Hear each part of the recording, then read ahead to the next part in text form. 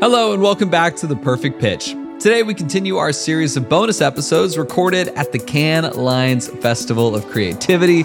I'm your host, Hunter March. It's a perfect pitch, and it sounds so good. It's a perfect pitch, just like you know it could. We've been sitting down with some of the world's most interesting brands and their agency partners to talk about creativity, the art of the pitch, and what's happening on the ground at Cannes. One of our producers, Jessica Levinson, got to talk to Jim Habig, the VP of Marketing at LinkedIn. You could thank Jim for those email notifications about your middle school boyfriend trying to get back in touch with you about a career opportunity. Along with Jim, Jess also got to speak with James Toney, the CSO of Maximum Effort, an agency and production company that works with LinkedIn on their campaigns. If you're listening to this podcast, I'm almost certain that you are a LinkedIn user. In this conversation, Jessica talks to the pair about how they build campaigns and what it takes to grow a brand like LinkedIn. The business-focused site has more than 900 million users worldwide.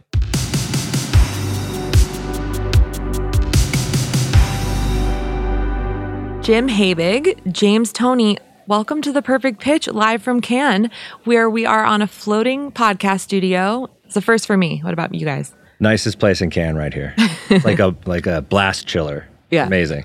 I can't really top that kind of comment. I have all the enthusiasm Jim has at times too. Yeah. I'm not leaving. You can't get me out of here. Yeah, it does sort of wake you up after a long night out, you know? We're more alert in here than outside. Exactly. Yeah. Well, as you know, the Perfect Pitch podcast is a show that's all about creativity and the art of the pitch. And that's why we come to Cannes, right? To connect with each other and creatives in the industry and see some of the best work of the year. Some might say that it's like an IRL LinkedIn. Oh, we love that. We're going to brand it. I mean, I think that's the serendipity of this thing. Like I come year after year just to sort of walk the Croisette and bump into all of my friends that I haven't seen in a year. It's really one of the perks of this thing. And I had to come see James, of course. I also do love to go, check out the work in the Palais. Yeah, same. I mean, I love seeing, I've been in this industry for a long time, and you forget all of the great relationships that you have when you get so focused on your day-to-day work. So it's nice just to walk around and then see people that you have such history with. So that's one of the best parts for sure. Yeah. What's some of the best work that you've seen this week? I'm very enthusiastic about the B2B categories. And so I've been encouraged with how the industry is sort of raising the bar in successive years. So I've been really happy with something that actually James knows quite a bit about, but the Flock Freight work, which I think we can say just won the bronze for the B2B line this morning. So Congrats. All congrats to James. Right? Thank you very much. Yeah, it's their team. Wow, that put it cue together. the clap track. Yeah. Should we drop the applause line? Yeah. But no, I think a lot of the work that was recognized this year does advance the conversation around what does creativity in B2B look like? Because that's, for a long time, it's sort of been shunted to the side in B2B. And we want to bring that more to center stage. And so we're very honored to support the B2B Lion track with the festival. Yeah, I would imagine that the B2B, like just nature of advertising around the Palais is probably really inspiring for you. Because that's something that I've noticed, like the billboards and like the way in which every single brand and sort of service provider here is trying to, stand out in like a sea of people trying to get your attention. So I found a lot of the ways in which people have been recruiting or putting together events to be pretty inspiring as well. It's sort of like a meta reminder that, hey, advertising really works. Right. We're advertising at an advertising festival. Yeah. Well, I'd love to hear a little bit about the campaign that won you guys the bronze. So what's interesting about Flock Freight, it's a fantastic sort of business, but it's very B2B, it's very inside baseball. What Flock Freight does essentially is if you have a truckload of something, then you get real efficiencies when you're shipping something. But if you don't have a truckload, you're only a small piece of a truck, then it's actually really difficult to get efficiencies because of the volume game. So they optimize essentially how truckloads come together and they save smaller shippers money. And so Maximum Effort, the agency that I'm a partner in, we actually really like to champion small businesses and emerging businesses because there's nothing more special than like seeing someone whose dreams are coming true by starting the thing that they've always wanted to start. And so, LinkedIn being so focused on B2B, that's why we connect, is because we're so passionate about that. And Flock Freight is a perfect example of something that LinkedIn can help because they're so targeted and specific about who they're marketing to. But I don't know if I'm allowed to curse on this podcast, but essentially, the campaign was called A Fuckload, Steve from Blue's Clues was in it. It was just meant to be a culturally unexpected moment for a B2B advertiser so that they could see that, it's not just about the utility of what you provide. Exactly. It's about being a part of culture in a way that you're memorable and recognizable. I need a couple more dots connected between Steve from Blue's Clues and freight transportation. The fact that there are no dots to connect is kind of Part of the point. Yeah, the thing that stands out to me about that work is, B2B brands have such a cognitive load that they have to convey. It's usually an educational exercise in their advertising. And Flock did a great job of communicating that succinctly, but also very distinctively. And that's why I think they were so standout. And I do think it is an exemplary version of a B2B brand sort of pushing the boat out a little further. Spotify advertising won the Lion last year for our Song for Every CMO Absolutely. campaign. So we know firsthand how hard it is to make B2B not boring and how to cut through and think of businesses as consumers. I'd love to talk just a little bit about the structure of Maximum Effort.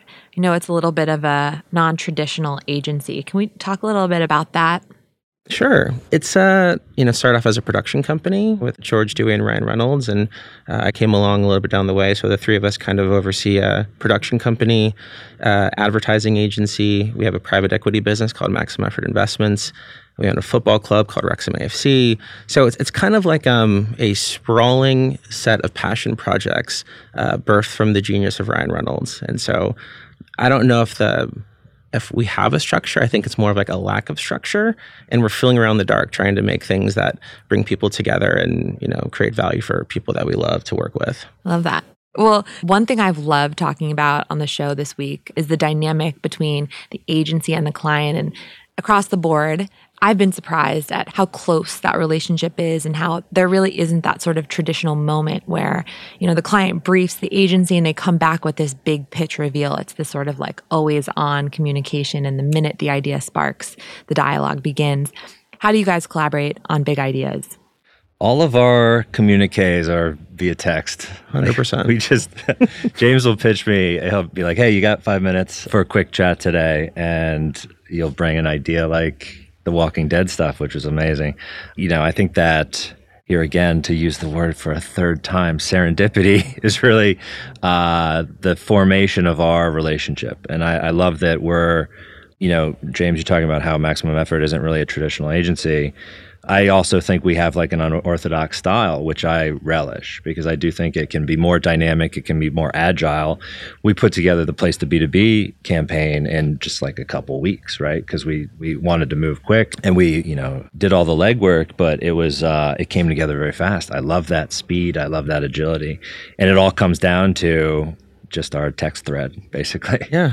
I mean, I think Deadpool and Free Guy, some of like our best sort of movies come out of passion, right? And so finding clients like Jim Jim actually believes the things he's saying about the opportunity that B2B marketers have. I remember, we're talking about building campaigns together and he referenced the Yeah, Yeah, Yeah song. I don't love you like I love you. Maps, that song. Because They don't love you like I love you. That was the brief, basically. Yeah, like we love B2B marketers. And so I'm like, that's exciting because when you get it into marketing, you think about iconic brands, their founders would have done it for free.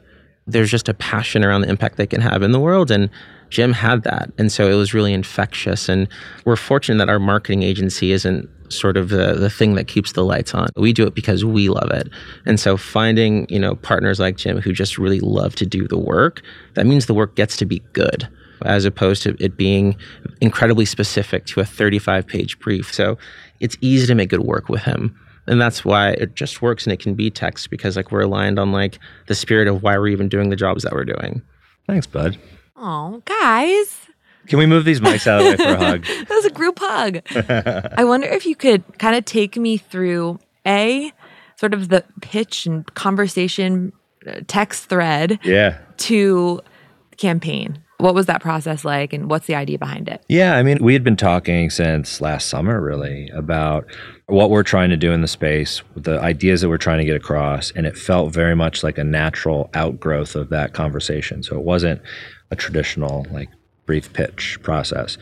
I do think it comes back a little bit to that, yes. They don't love you like I love you. That was sort of the idea behind trying to just show B2B marketers, hey, we understand your job's complicated and we get you. And we know that, you need different tools to solve your problems. And so we wanted to get that message across. And so we were kicking around a bunch of ideas. I think it was like the 6th or 7th thing that we came up with. But it had, when we took it around to people, it sort of lit them up. So that's how it sort of got started. We really love that work because the people it's for, they really know it's for them. Right? Like a lot of the humor that's baked into that, it's really just saying, hey, this spot of a Olympic champion promoting a cereal, you don't get to do that. It's not that easy for you. There's so much more nuance in what you have to communicate in your messaging. We're a platform that gets that.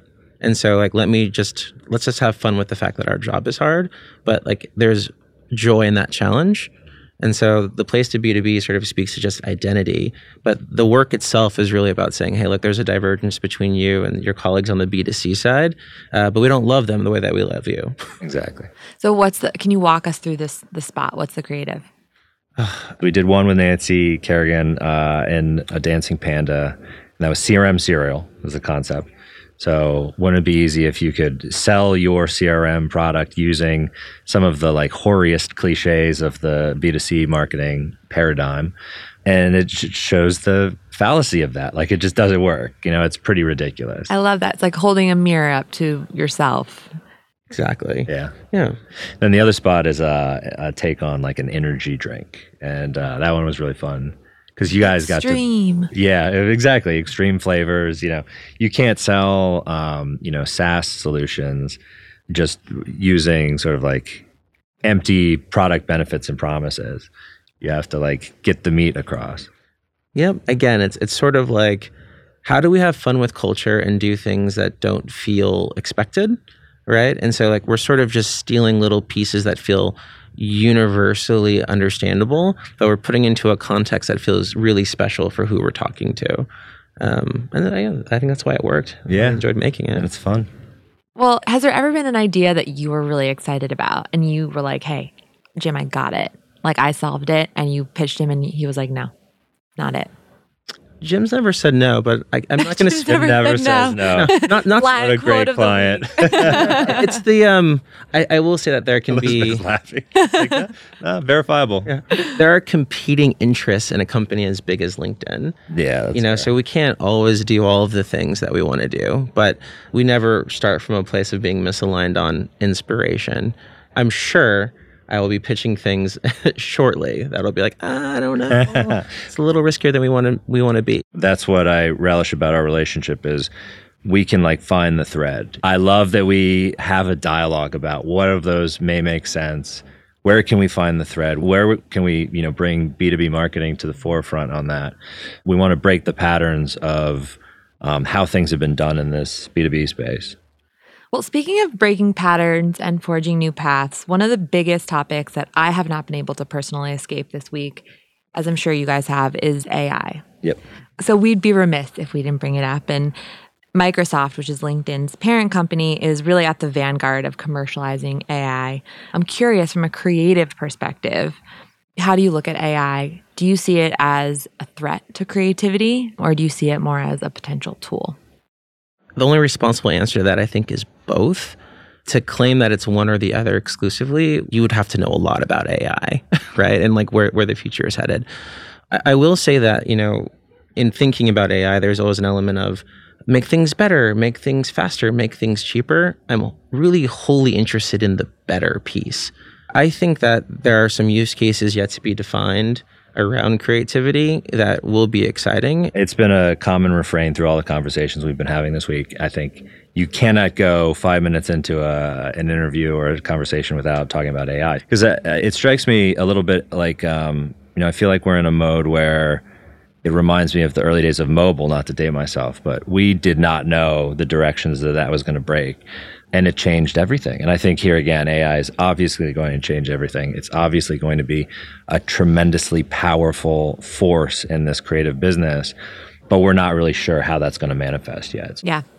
So we talked a lot about, Jim, your passion for the brand, for LinkedIn, for the mission. Mm-hmm. What is it? What is it that you are passionate about LinkedIn? and what it can offer to the world? Yeah. I think it's a tremendous force for creating economic opportunity for every member of the global workforce. That's what's written on the door for us.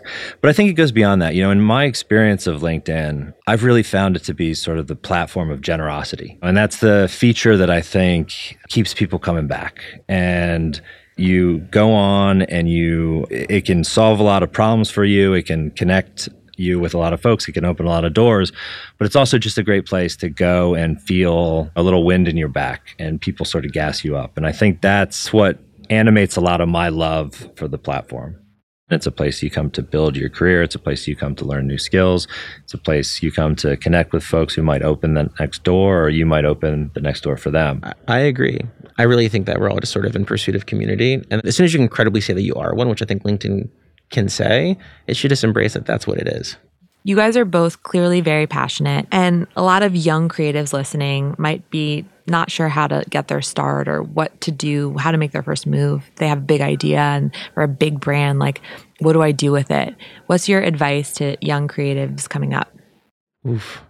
I mean, I started my own agency with a couple of partners, and I had never had a job in marketing, and I was a year out of college.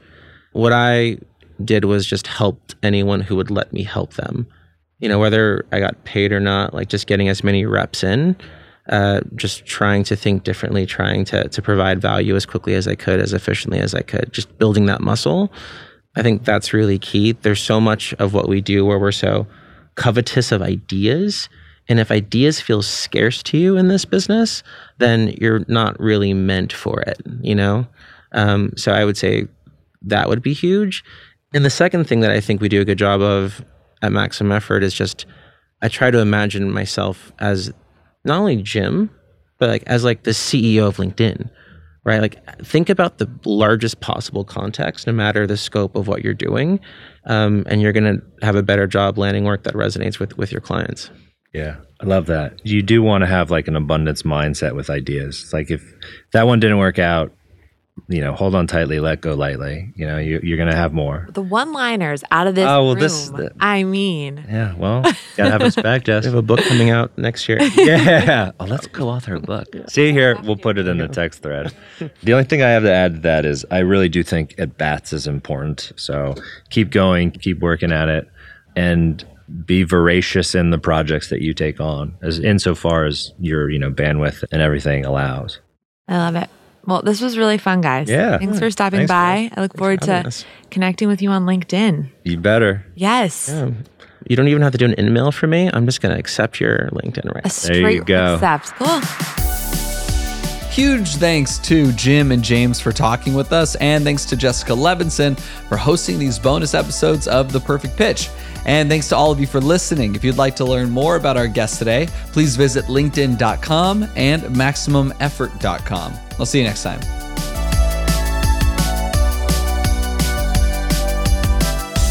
You've got a story, you need the world to hear it. We've got two teams who'll try to engineer it.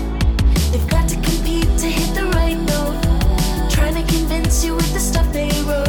They will strategize and improvise, harmonize and finalize, all to help you advertise. It's the perfect pitch, and it sounds so good. It's the perfect pitch, just like you knew it could. The Perfect Pitch is executive produced by Jesse Burton and Katie Hodges for Awfully Nice, and Jessica Levinson and Frank Lobello for Spotify. The episode was produced by Amber Von Chasson with production support from Bang Audio Posts. Sound design and mixing by Nick Cipriano. Theme written by Brian Jones, scored by Timo Ellison and Brian Jones. And don't forget to follow, rate, and review The Perfect Pitch wherever you get your podcasts. Thanks for listening.